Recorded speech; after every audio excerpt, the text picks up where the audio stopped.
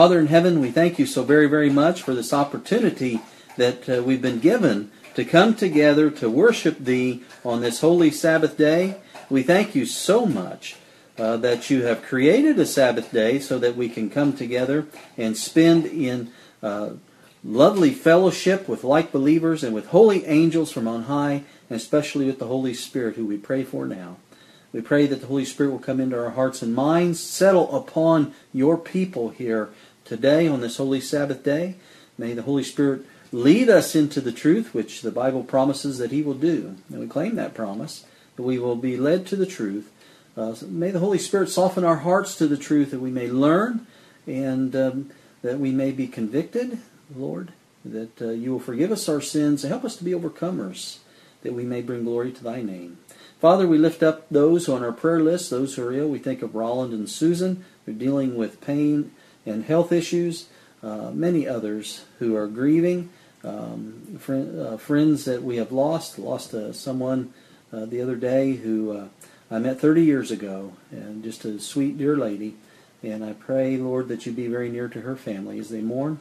Father, please be with our families and all those suffering from the effects of the weather and the flooding in Salem, Indiana, and around the world, really. And may eyes be lifted heavenward because of these things toward you, that they may be saved. Father, I pray as a people that you forgive us our sins. We claim the blood of Jesus that was shed there on Calvary for us. And I ask humbly, Lord, that you give me the words to speak today. May they be your words, not my own opinions, but may they be always, Lord, the truth, and bring glory to Thee. I pray this especially in the name of Jesus, for He is so worthy to be praised. Amen. Amen and amen. Well, friends, it's so good, like I said, to be back and to be with you today. I really love the Sabbath day. It's a day of rejoicing for me, and I love to be together with those of like faith, those who worship the true God. And there's such a union between us, isn't there? Always, you just feel at peace and know that you're in a family. You're in God's family. So I welcome you here. In our last study, as I begin here this morning, in our last day together, in this series that I entitled The Sin Issue, we took a look at the effects of influence, and how influence has an effect upon each one of us, and we found that it can be a two-way street, right? Our surroundings can have a great impact upon us because of its influences. And by influence, it can be very subtle. We may not even know that it's affecting us, but we need to realize and be smart about it and understand that it does have an effect upon us. And we saw how nature, remember, how nature influenced the Savior and how it aided Him to withdraw from the just torrent and barrage of evil and distractions that were aimed at defeating His walk of holiness. Because if Jesus failed, we're all gone. We're all dead. We would cease to exist. And so the influences of nature and Christ's example for us. What an example for us. Amen? We also saw that the evil influences that are in the world can be overcome. As in the case of Enoch. By becoming the friend of God, we can shut out those, and we learn how to shut out those influences. And we put ourselves in positions of different surroundings that help us to shut out those influences. And we become closer to God, and we are the friend of God, like Enoch was. He was the friend of God.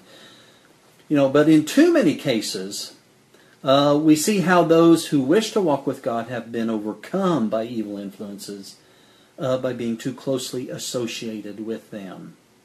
And the reason I'm reminding you of what we studied the last time in this series is because of where such influences will lead your heart.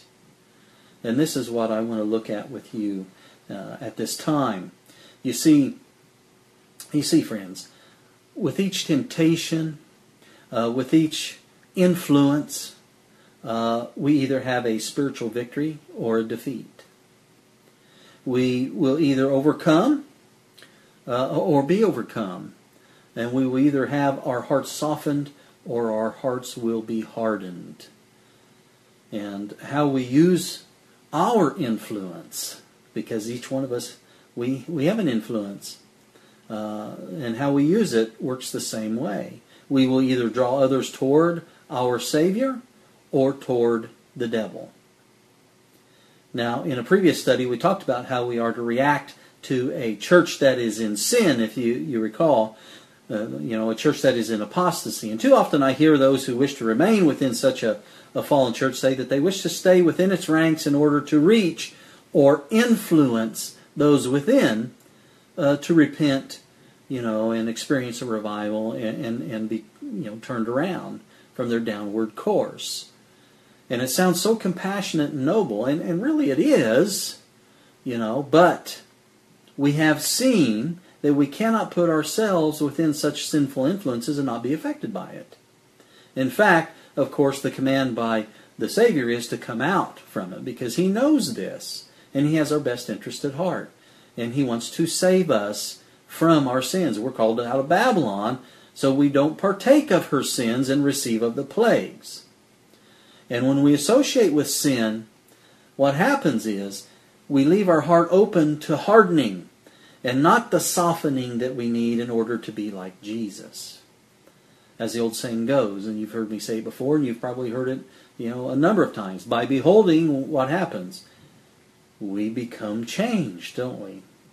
And so the more we behold Jesus in the right surroundings and drown out and put barriers up, allow Him to, with angels and such, against these evil influences, the more we become like Him.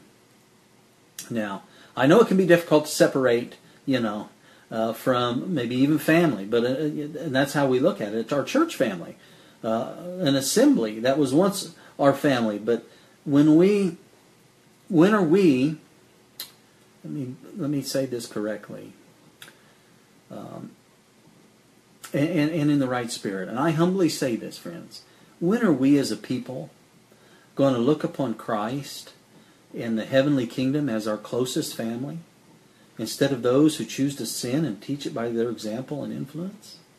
When are we going to do that? When are we going to get on our knees and say, Lord, I am yours, take me. Change my heart. I want to follow you, though the heavens fall. That's what Jesus is waiting for. He's waiting for a people. Are we going to be that people? Oh, I hope and pray. I want to be among those people. I think of myself. Do I really think so highly of myself that I can do such a thing and be safe from evil? Can I stay within, or should I listen to the Lord and follow what He's saying? Let's follow Jesus. Amen? Notice what Paul says in Romans 2 and verse 5. In talking about becoming hard at heart. But after, and this is Romans 2 and verse 5, but after thy hardness and impenitent heart treasurest up unto thyself wrath against the day of wrath and revelation of the righteous judgment of God. And that's what happens. When we think we know the best course for ourselves, when are we going to let go and let God rule our lives? When are we going to trust Him enough to know He loves us and has our best interest at heart? Let's let Him take control. Because if we don't, we're going to become hard at heart, and we're going to be laying up those treasures against that day of wrath. And I don't know.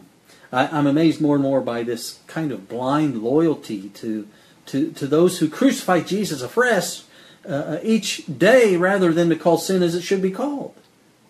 And then we're wooed, and this is how influence works. We're wooed to join, to join in heaping treasure of wrath against the day of wrath.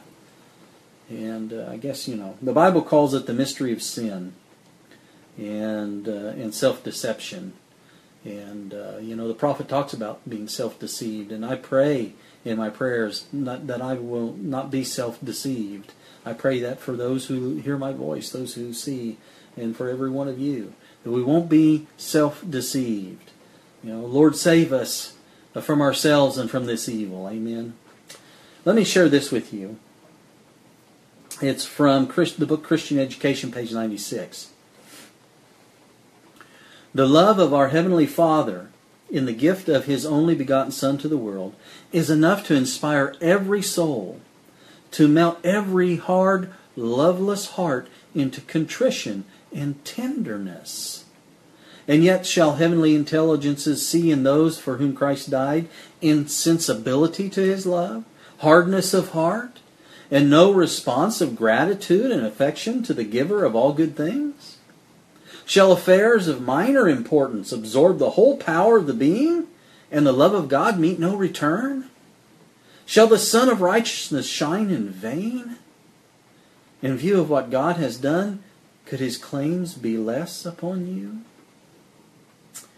Some humbling words there, some words that we need to really contemplate in our hearts and minds. And so I want to talk about this hardness of heart. And as I was thinking about this, I run into this quite a lot as a pastor and a minister. As I meet people and talk to people, you run into what I call professional debaters. It's like that's their profession. And so, have you ever been in a situation like that where somebody, maybe they come to you with a scripture or maybe a statement from the prophet, and it seems like their whole purpose, their sole purpose of doing that is to try to trap you and show you how wrong you were with this text of scripture or this quotation. Has that ever happened to any of you? And if it has, what did you do? What did you do? How did you react? All too often such persons, they're not looking for evidence because they've already made up their mind, haven't they? And even if you give an answer, which I've noticed a trend as we get closer and closer to the end of time, more and more people do this. I think we're in a debate culture. Who can yell the loudest? Nobody listens, or even less listen. And I've found this trend that less and less people are interested in wanting to know what God has to say to them. And so, they're not really looking for evidence. They've already made up their mind. And even if you give an answer, it seldom accomplishes anything, because that's not what they're looking for. They're not looking for answers. They're looking to defeat you in a debate. And this is due to a closed or hardened heart. This is the pathway, friends, and I'm sounding a warning here. This is the pathway that those good-minded people are treading who choose to stay within a fallen church in order to reach those who are inside. They're heading down the wrong path here because ultimately the Lord says to come out, but they're staying in. So they're being disobedient, and that opens your heart up to hardening. You see, I think the reason that they say these things is, and again I say this humbly, and from a heart of love, I think they say these things to appear righteous and ease their own conscience to the real choice they're making, because those who follow the voice of the shepherd, they'll know the doctrine, and they'll never choose such a course.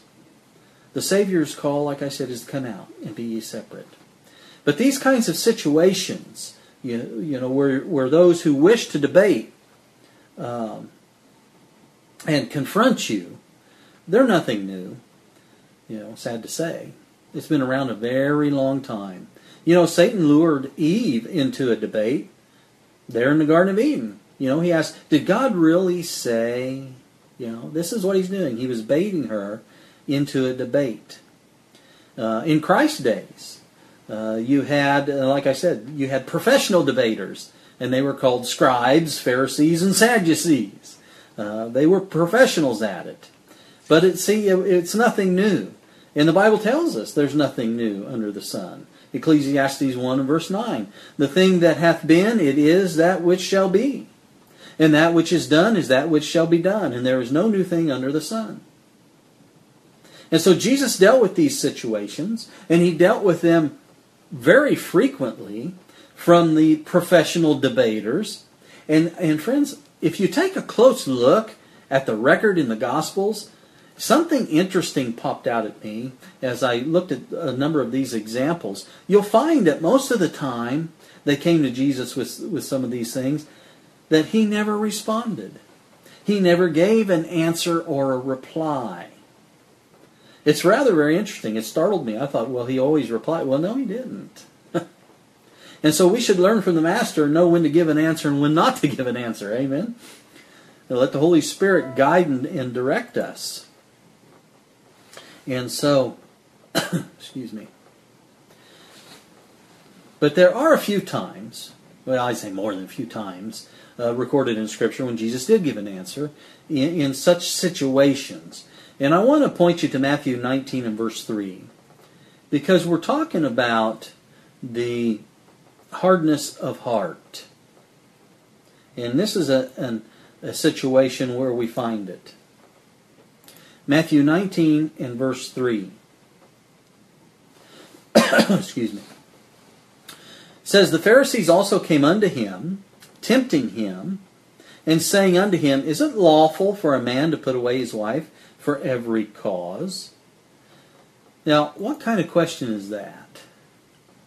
I mean, I'm sure that there were some who really were interested. In fact, come to think of it, this question had been debated for a long time among the Jewish leaders, and there was a great difference of opinion. So people were confused by it. So I'm sure there were a number of people who were interested to hear what Jesus had to say about it. One school of thought taught that a man could divorce his wife instantly for anything that he didn't like, period. Doesn't matter. And the other school of thought taught that there ought to at least be some big reason, before a man could divorce his wife. And so this was a popular controversy. This was a popular debate question among the professional debaters. Could you divorce your wife for any reason, or could you not? And so they came to Jesus with this. And let's go on in Matthew 19 and look at verse 4. Let's see what Jesus says. And he answered and he said unto them, have ye not read that he which made them at the beginning made them male and female? And said, for this cause shall a man leave father and mother, and shall cleave to his wife, and the twain shall be made one flesh? Wherefore they are no more twain, but one flesh. What therefore God hath joined together, let not man put asunder. So, Jesus is saying a human being is not to separate something that God has joined. Now, the Jewish leaders thought that they had Jesus trapped, you see, because they knew all about Deuteronomy 24 and what Moses had to say all about the subject, and they thought they were going to trap Jesus here with their debating skills. But let's continue. Let's look at verse 7 here in Matthew 19. So they say to him, why did Moses then command to give a writing of divorcement and to put her away? See, they thought, oh, we got him snared now. But notice his reply. Verse 8. He saith unto them, Moses, because of the hardness of your hearts, suffered you to put away your wives. But from the beginning it was not so. And I say unto you, whosoever shall put away his wife, except it be for fornication, and shall marry another, committeth adultery. And whoso marrieth her which is put away doth commit adultery. So Jesus tells us something very important about why we sometimes do the things that we do. And it's a key to discovering what needs to change about us and how we can be changed. So why were they allowed under the old covenant to divorce their wife? What was it that Jesus said?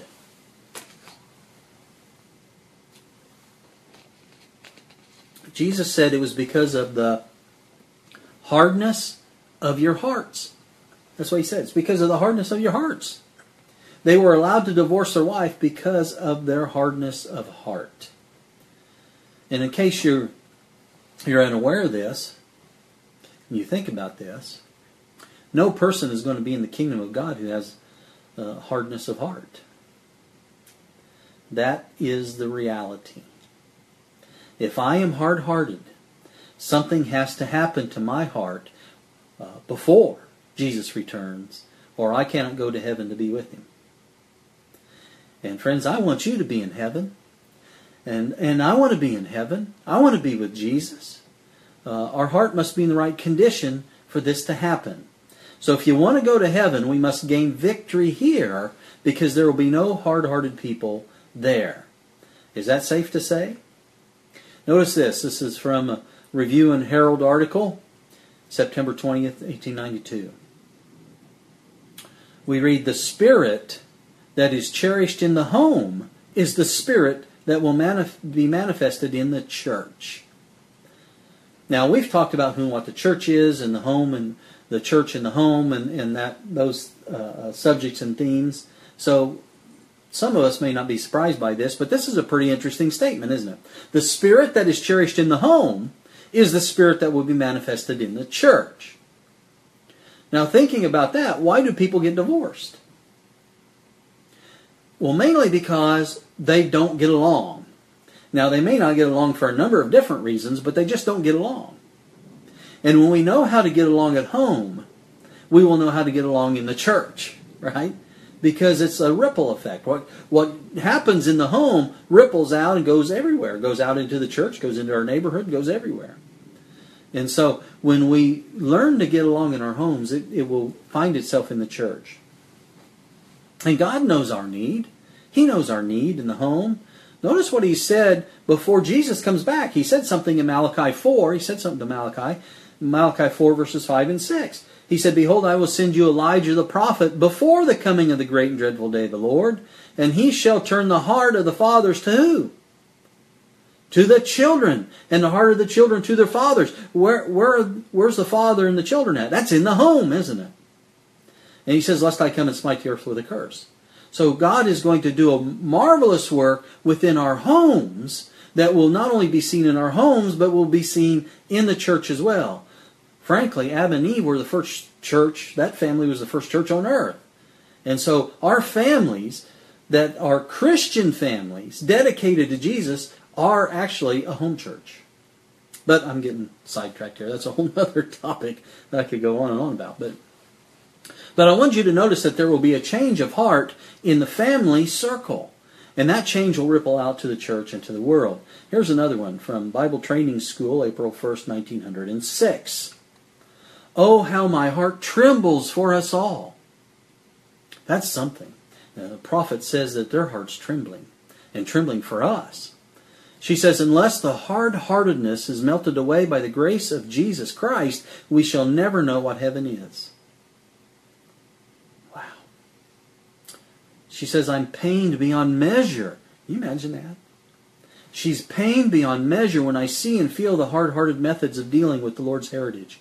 I feel so ashamed in behalf of Christ as I see how little respect and reverence are shown towards the purchase of His blood. And of course, that was she was talking about leadership there and how a number of the leaders were reacting towards members of the church. And boy, we see a parallel today, don't we? And so, friends, as you look at yourself, and that's what we do, we look at ourselves in comparison to Jesus. But if we look at ourselves in comparison to Jesus and we see a hard heart, I want to tell you not to despair. Don't despair, for the Lord's given us a precious promise that we need to cling to, trust and believe. Ezekiel 36, verses 25 to 27. Then will I sprinkle clean water upon you, and ye shall be clean. From all your filthiness and from all your idols will I cleanse you. A new heart also will I give you. Praise God. He can take our heart, stony heart, and He can change it. He'll give us a new one. A new heart also will I give you, and a new spirit will I put within you, and I will take away the stony heart out of your flesh, and I will give you a heart of flesh. And I will put my spirit within you, and cause you to walk in my statutes, and you shall keep my judgments and do them. Praise God Almighty that He loves us so much, friends. Praise Him.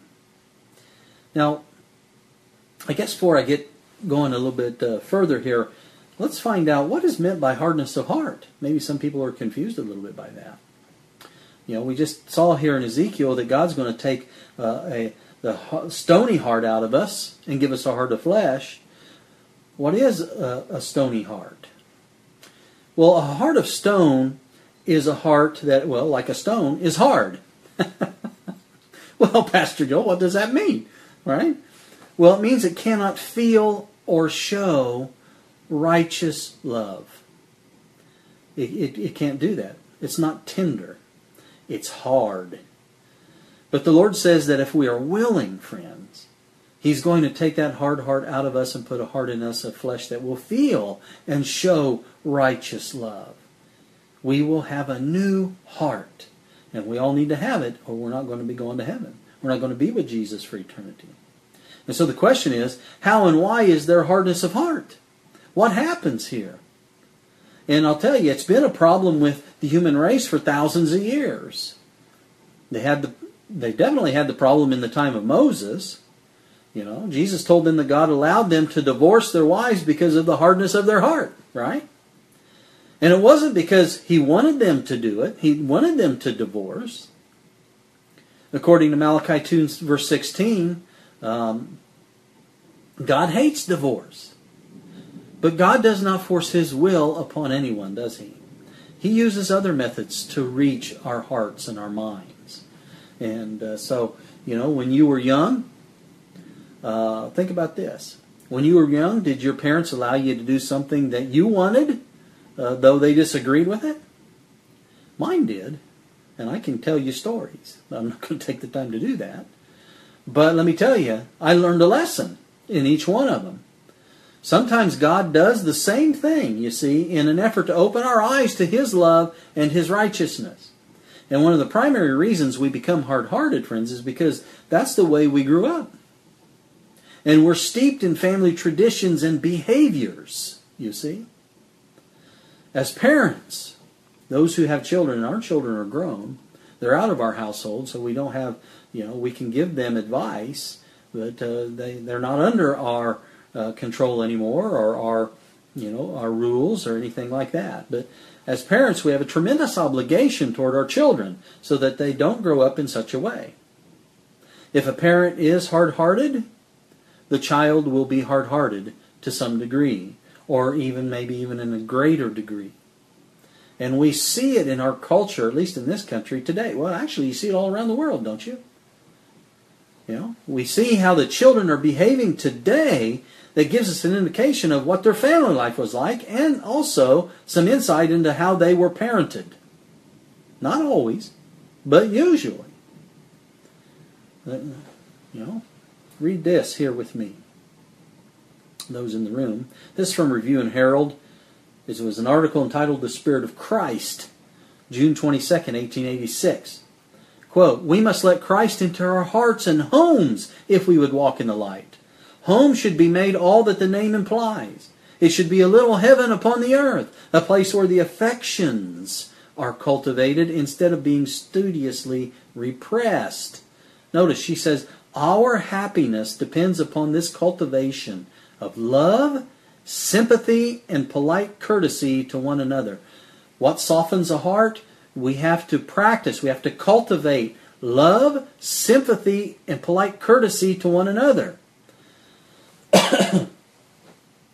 Sympathy is entering into the feelings of another person. When my wife is happy, I'm happy. What's the old saying? If mama's not happy, ain't nobody happy? Is that the saying? But if my wife's happy, I'm happy. If I discover that my wife is sad, I feel some sadness coming into my heart. Isn't that true? I think we all experience that. We're created that way. Now notice, the article continues on. She says, the reason why there are so many hard-hearted men and women in our world is because true affection has been regarded as weakness and has been discouraged and repressed. My dad was raised in a generation, and we were somewhat, my brothers and I somewhat too, that men don't show emotion. Men don't cry when they're sad. Men don't do these things. That's what women folk do. But here we find that that's not true. But we had this world, this culture that discouraged these things. And it made men hard-hearted. And so if you don't want your child to grow up with hardness of heart, every day there should be an expression of affection. Okay? Don't let the devil tell you there's anything weak about it or any reason that you shouldn't do it. Your children should hear much more affection than they hear of reproof.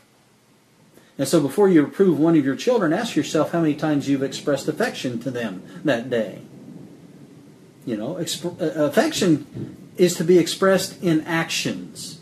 Not just words, but in actions. We need to acknowledge when others do something nice for us. Have you noticed, friends? Because I tell you, I've noticed. Have you noticed that the words please and thank you aren't used much anymore? It's becoming more rare. In fact, I'll say thank you to someone and they look at me with, their head tilted like, okay, whatever. Like I was speaking some foreign language. But I've noticed that it's not used much anymore.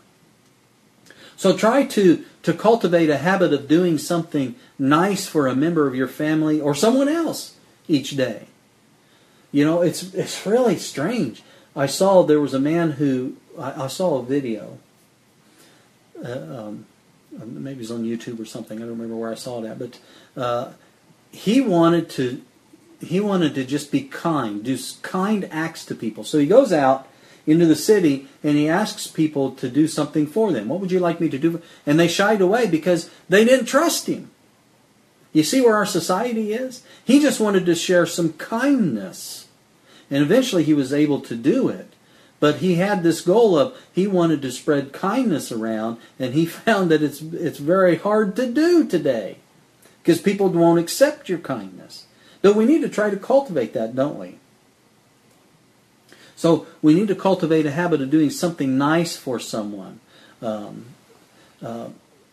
being affectionate and kind, we receive many more blessings than we give. We see that in the life of Jesus, and we experience it if we put it into practice. Are members of your family doing nice things for each other and expressing affection? We need to honestly look at our families and think about that. And if they're not, I'm going to tell you, your children may be growing up hard-hearted, and that's a real tragedy. And this is, and they're so distracted today.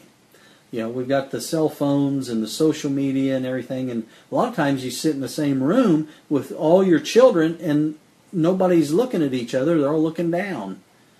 There's no discussions because everyone's in their own little bubble, even though physically we're all together. Now, do you not think that the devil had something to do with that kind of a plan? Well, sure, technology can be used to spread the gospel. And we use technology the best of our ability to do just that. But look at some of the side effects of what's happening, because we do have an enemy. We have an enemy called Satan who's going to use it to thwart the work of God. And the home life especially. He wants to disrupt families because he knows the effect that a family has on the church and the spreading of the gospel. So, ask the Lord to help you. To never let another day go by without expressing affection to the people in your family several times a day. It needs to be cultivated. Let's go back to that same article. Notice what she says as we continue. She says, the better part of the nature of those of this class was perverted and dwarfed in childhood. See where it happens, where it starts?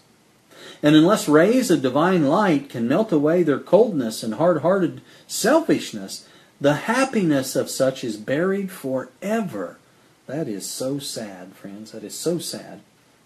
If we would have tender hearts, such as Jesus had when he was upon the earth, and sanctified sympathy, such as the angels have for sinful mortals, that's us. They have a sanctified sympathy for us.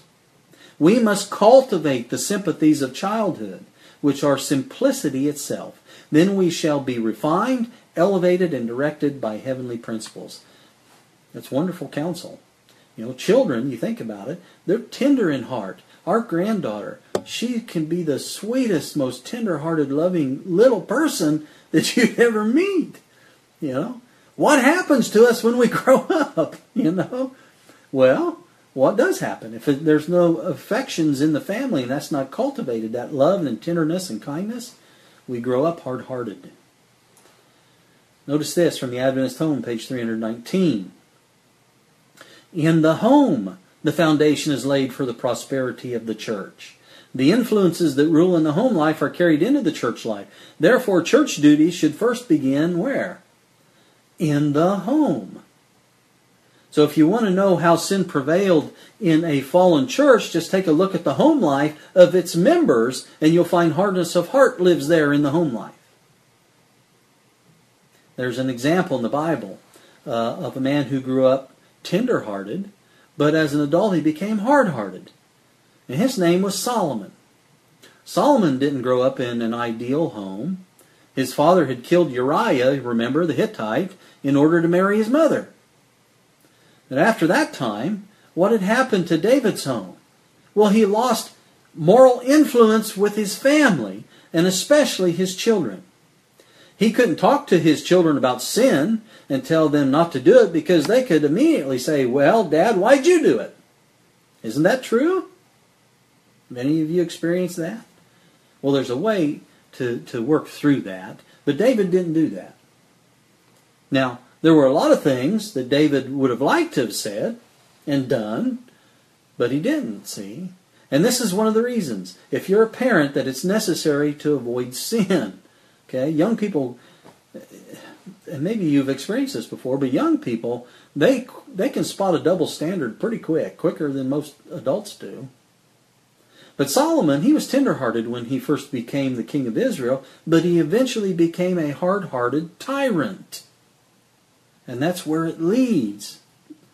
You know, one little step in the hardening of your heart, and another step, pretty soon you're a tyrant. Notice this from General Conference Bulletin, February 25th, 1895. He imperiled, speaking of Solomon, he imperiled his soul's interest by the formation of friendships with the Lord's enemies. What did he do? He made friendship with the Lord's enemies. And she says, what carefulness should be exercised in the formation of friendship? And this principle don't misunderstand me. And don't misunderstand what she's saying here. This principle doesn't forbid all association with unbelievers, but only such association as would tend to diminish our love for God or lead us to deviate from righteous living. We're not to shun our relatives or shun friends, but we are to associate with them as a living example of Christ. And our goal should be to win them to Jesus by our association. And so the decisive question is, does the Christian choose to associate with the unbeliever because of a fondness for the ways of the world? Or because of a sincere desire to be a blessing to the unbeliever and to win them to Christ? We need to ask ourselves those questions. Why is this person my friend? What's the goal of this? Is it because I'm getting something from them?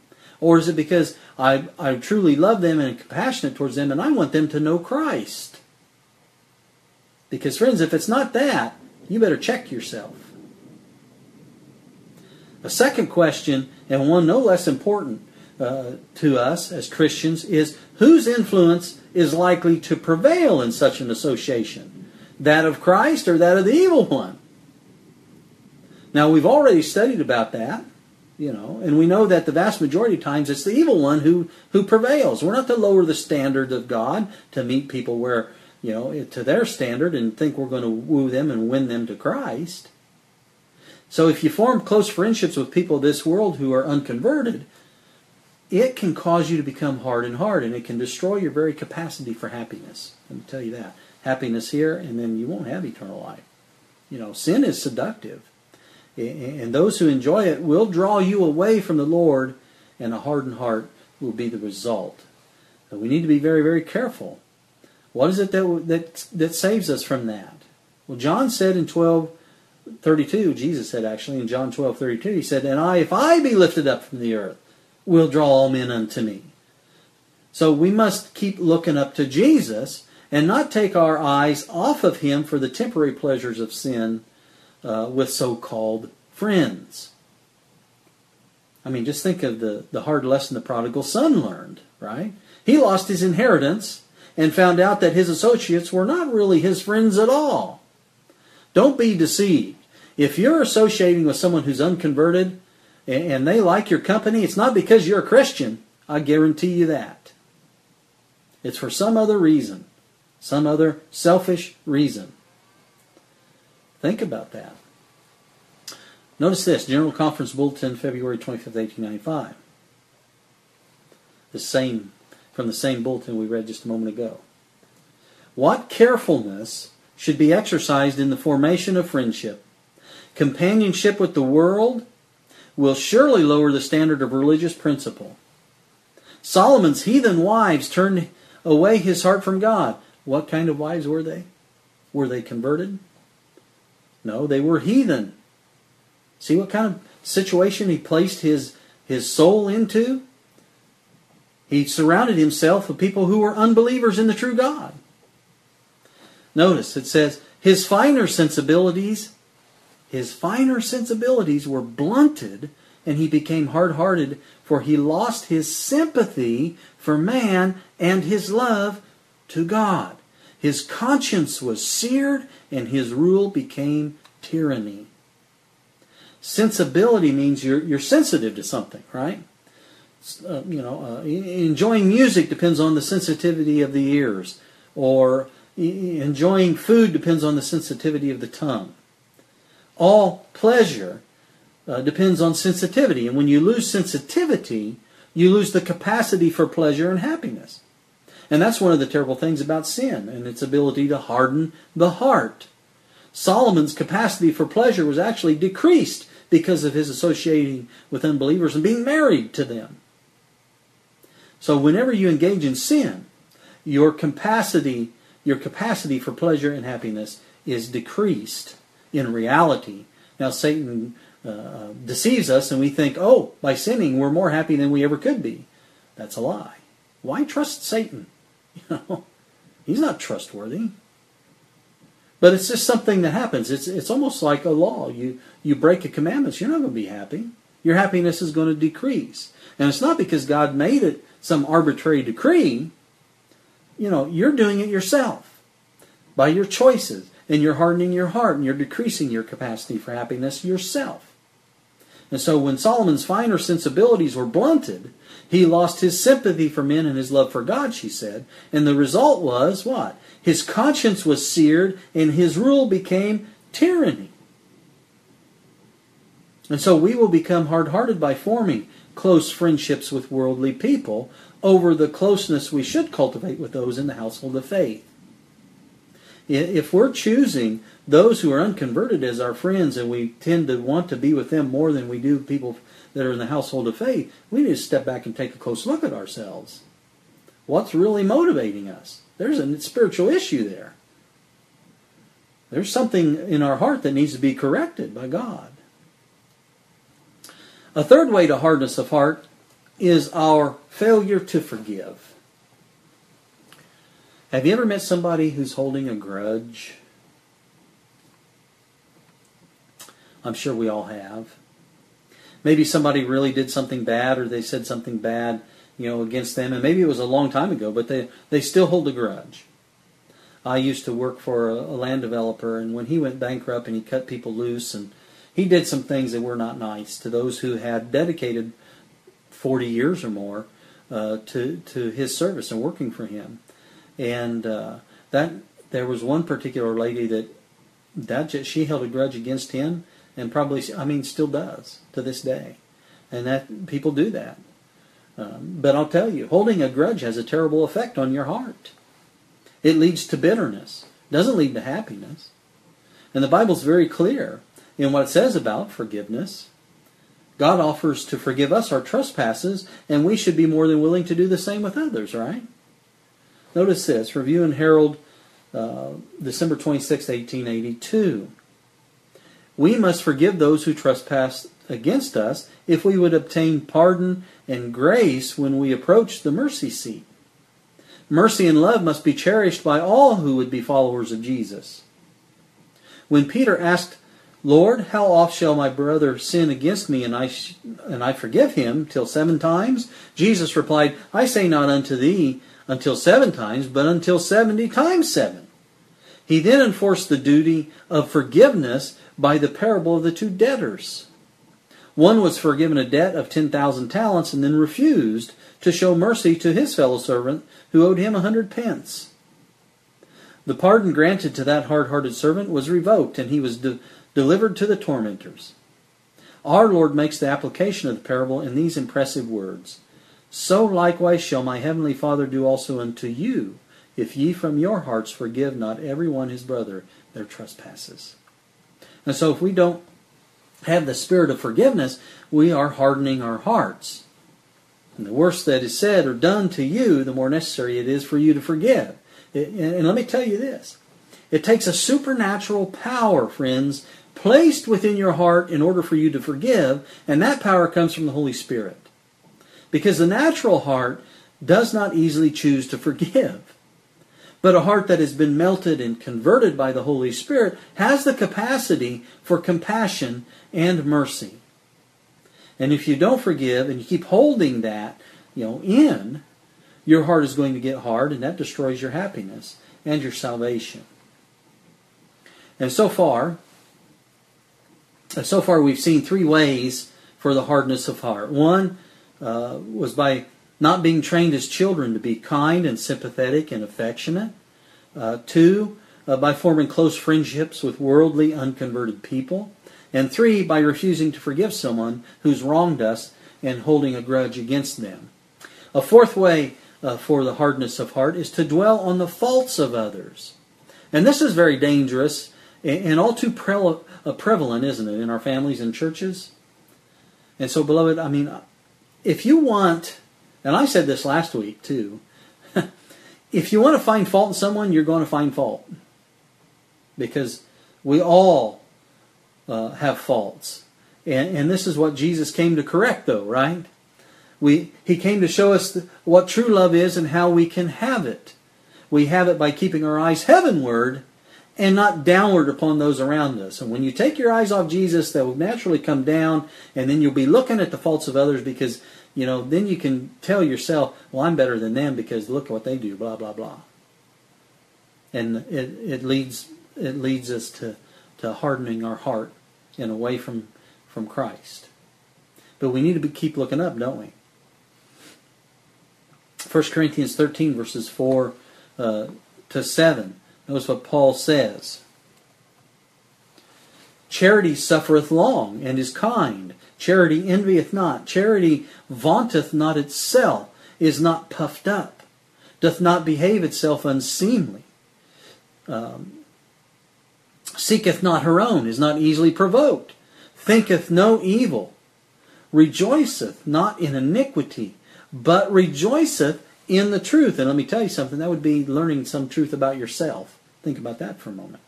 Verse 7, beareth all things, believeth all things, hopeth all things, endureth all things. Now the word charity is not, in the English translation here, it's not comprehensive enough to indicate the wide sweep of interest in the well-being of others that is contained in the original word. And the original word here is agape. The word love is better than charity, but that must be understood in the light of all that's said in this chapter concerning it, see? And so this love, this agape, must not be confused with that which is sometimes called love, which, a quality composed largely of, feelings and emotions that has their center in self, in the desires of self. It's the opposite of selfishness. Agape centers the interest and concern in others and leads to an appropriate action towards them and not self, you see. So Paul says that love does not keep track of or take account of error. It does not continue to dwell on the sins or errors of others. And so every one of us, if we look around, like I said, we know people, even in our own families, that have faults. We have faults. But if we dwell on them, we're going to become hard-hearted. Another Review and Herald article, August 18th, 1885. Let us remember that others' faults and defects are very poor food. Christ said, if ye shall eat my flesh and drink my blood, ye shall have eternal life. We must grow up into Christ. We must be partakers of His divine nature.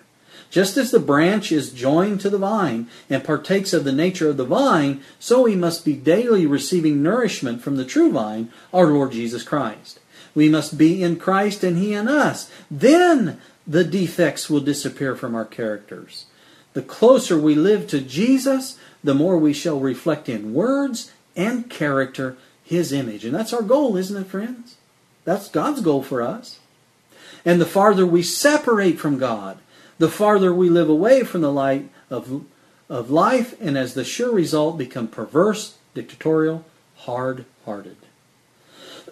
So, if I'm keeping my eye on Jesus, focusing on Him, studying Him, joining to Him, the defects of my character are going to be removed by Him. But if I'm focusing on somebody else's defects of character, guess what? My defects will stay right where they are. And not only that, I'm going to get a hardened heart. You know, you don't need to remember every defect or fault of somebody else. It does no good for you. And we are allowed to forget things. Do you know that? We talk about, as you get older, you forget things. I'm not talking about that. Those kinds of things. Those may be important things. But we're allowed to forget things. Joseph called the name of his firstborn son Manasseh. You know what Manasseh means? Manasseh means, God hath made me forget all my toil and all my father's house.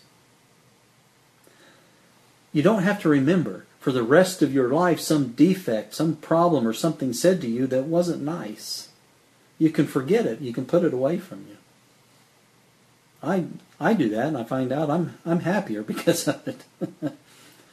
But as we get our eyes focused on Jesus and the loveliness of His character, our hearts will become tender and subdued, and we will become meek. And such words they'll bounce off of us. They won't affect us because maybe there's truth to it, maybe not. But we don't have to let that thrive within us. We can let Jesus take those away. Failing to help someone who's in error or someone who's erring is a fifth way to the hardness of heart. Let's look at Luke 10, verses 30 to 33.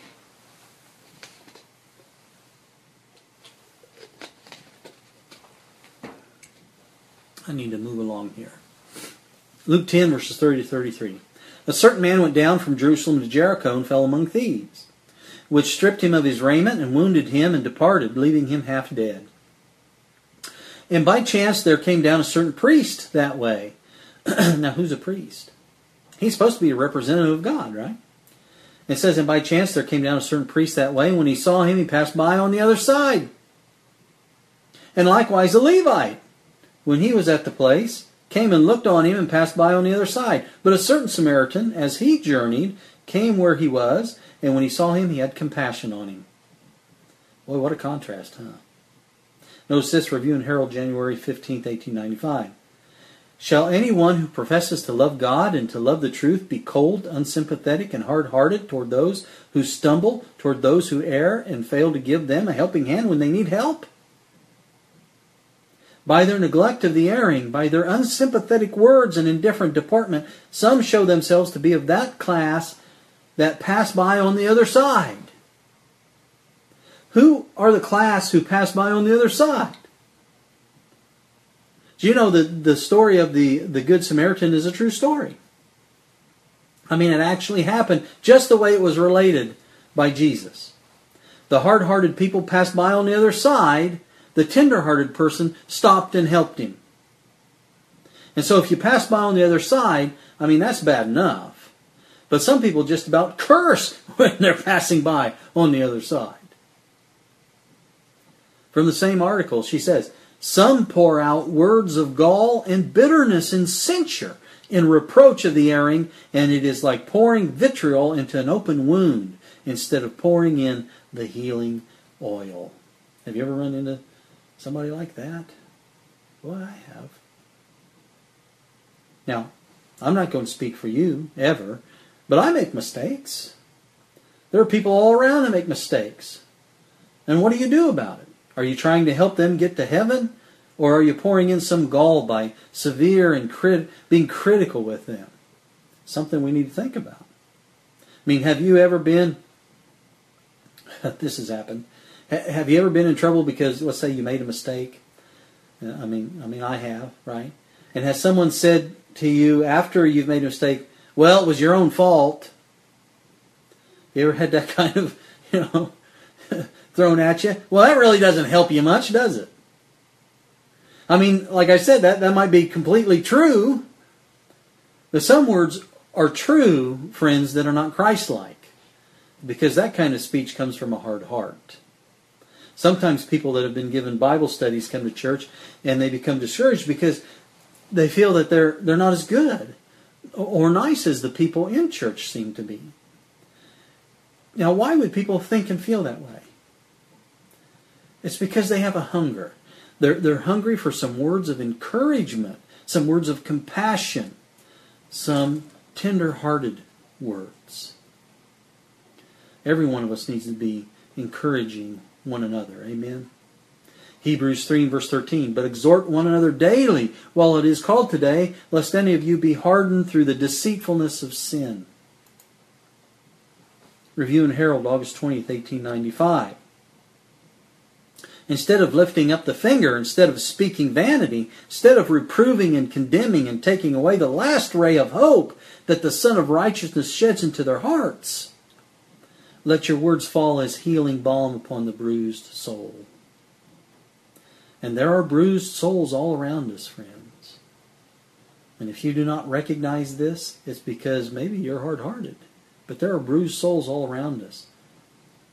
Concerning Jesus, Isaiah 42 and verse 3 says, a bruised reed shall he not break, and the smoking flax shall he not quench. He shall bring forth judgment unto truth. You ever wonder what that meant? Well, what are the bruised reed and the smoking flax? Well, a bruised reed, friends, is a human soul that's been hurt. Smoking flax is like a wick, a wick that's about to go out. So it's a person who has almost given up. And Jesus was so tender-hearted, he reached out to those people and always gave a word of encouragement to them. They found out that they could make it with Jesus. Here's someone who's compassionate. Here's someone who actually does care for me. Someone who encourages me and wants to help. Review and Herald, August 20th, 1895. Be not like desolating hail that beats down and destroys the tender hope springing up in the heart. Leave not the hungry, starving soul in his helplessness to perish because you fail to speak words of tenderness and encouragement. See, friends, a hardened heart cannot speak tender words because its heart is hard. You have to have a tender heart to speak tender words. And as you practice speaking tender words to people, your heart will be tenderized. If I can say it that way. A sixth reason that we can become hard-hearted is because of selfishness. And that really is frequently a reason for divorce. We start out talking about divorce. People say, well, he or she doesn't make me happy. Right? Selfishness. A tender-hearted person asks, what can I do to make him or her happy? And we are so hard-hearted because of our selfishness, friends. From the Review and Herald, May 14th, 1895. Those who are unfeeling and hard-hearted do greater harm to themselves than they do to others. For they deceive themselves by their own spirit and course. Selfishness leads the one who exaggerates every little offense and attaches great importance to that which is said of himself, which leads him to attribute guilt to one who is ignorant of having done wrong. Has anybody ever experienced that? Selfishness works in the unsanctified heart and leads men to depreciate those who do not highly esteem them and show them the honor which they think is their due. I think we get the picture of that about selfishness. Let's move on here. Ooh, I'm running out of time. I appreciate you hanging in there with me. The Lord himself puts his finger on the seventh reason. It's found in Revelation 2, verses 2 to 7. He says, I know thy works, and thy labor, and thy patience, and how thou canst not bear them which are evil. And thou hast tried them which say they are apostles, and are not, and hast found them liars. And hast borne, and hast patience, and for my name's sake hast labored, and hast not fainted. Nevertheless, I have somewhat against thee, because thou hast left thy first love. Remember therefore from whence you art fallen, and repent, and do the first works, or else I will come unto thee quickly, and will remove thy candlestick out of his place, except thou repent. But this thou hast, that thou hatest the deeds of the Nicolaitans, which I also hate. He that hath an ear, let him hear what the Spirit saith unto the churches. To him that overcometh will I give to eat of the tree of life, which is in the midst of the paradise of God. And we want to eat of that tree of life, don't we, friends? But I want you to know that this church that he's speaking of, they're not heretics. They're not heretical. They've not accepted the new theology of the Nicolaitans. They still teach the apostles' doctrines, but correct doctrines and theology are not enough, you see. When you lose your first love, this is what Jesus is saying, you are in the process of becoming hard-hearted.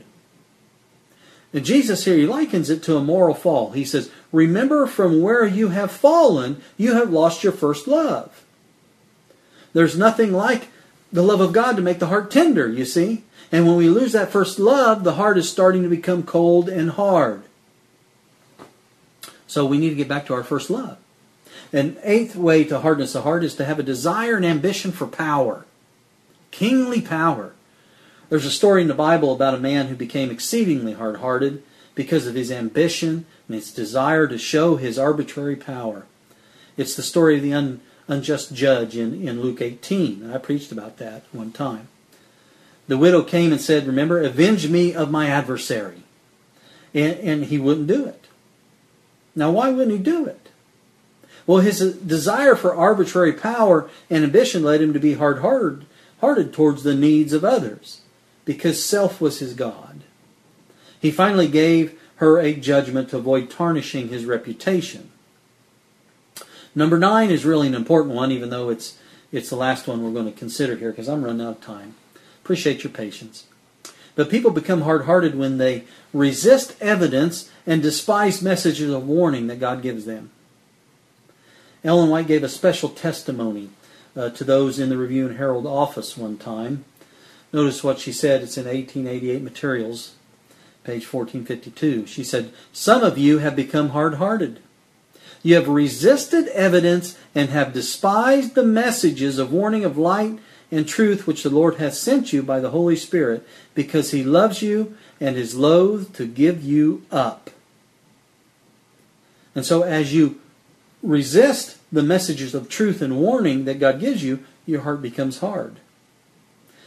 Here's a quote from A Call to Stand Apart, page 23. It is by resisting the Spirit that men become inattentive to or neglectful of God's Word. They are themselves responsible for the hardness of heart that prevents the good seed from taking root, and for the evil growths that check its development. Now, when you think about the sin issue, and specifically the condition of a church that is in unrepentant sin, and you look at all these courses to a hardness of heart, do you not recognize these traits within its assembly? And usually, maybe especially, I'd say probably especially so, in its leadership.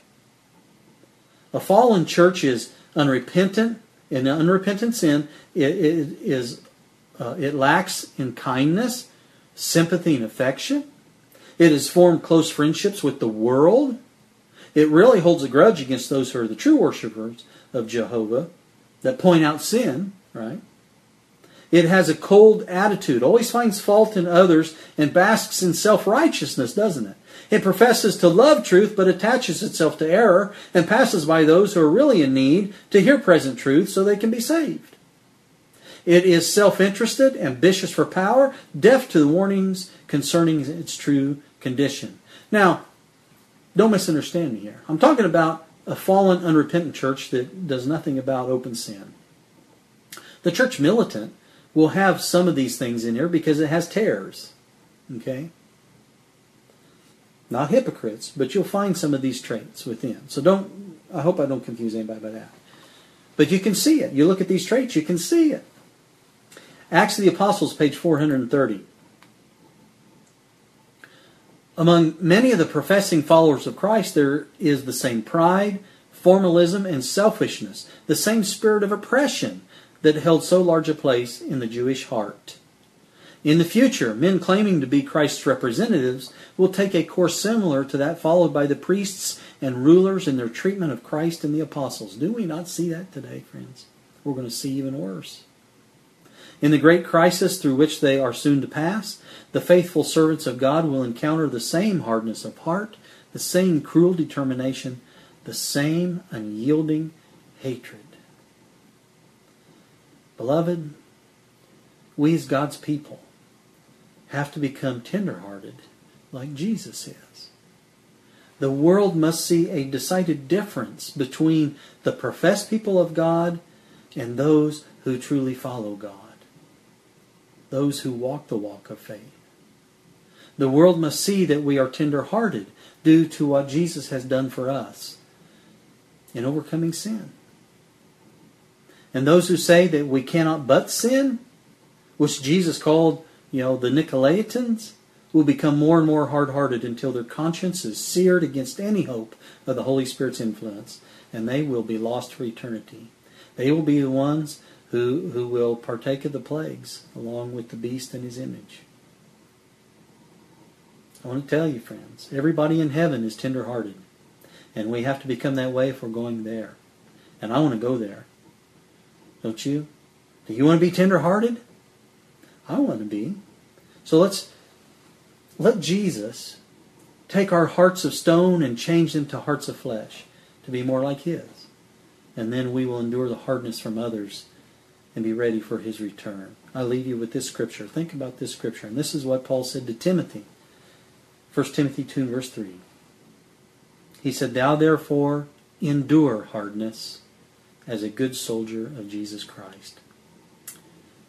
That's what Revelation 14 says. Here is the patience of the saints. Here are those who have a steadfast endurance. So let's endure the hardness of others. That's what Jesus did. Let's do it as good soldiers of Jesus. Let's pray. Father in heaven, we do again thank you so very, very much for being with us here today, this holy Sabbath day, just as you promised you would be. We're very thankful that you sent your Holy Spirit to abide with us and holy angels, and that you taught us from your holy word. Father, we pray especially that our hearts will be changed from hardness to a heart of flesh. We pray that you will give us a new heart as you've promised. We want new hearts. Help us to cultivate love and sympathy and affection in our homes and in the church and to our neighbors and throughout the world. Remembering that Jesus said, they will know that we are disciples because we have love one for another. We have hearts of flesh. We are tender-hearted. We do not have hearts of stone. Please help us, Lord, to be faithful to this call so that we may be found faithful and ready to go home with you when you return. Continue to be with us this Sabbath day. Bless us as you've promised, not because we're worthy, but Jesus is, and we pray in His name. Amen. Amen.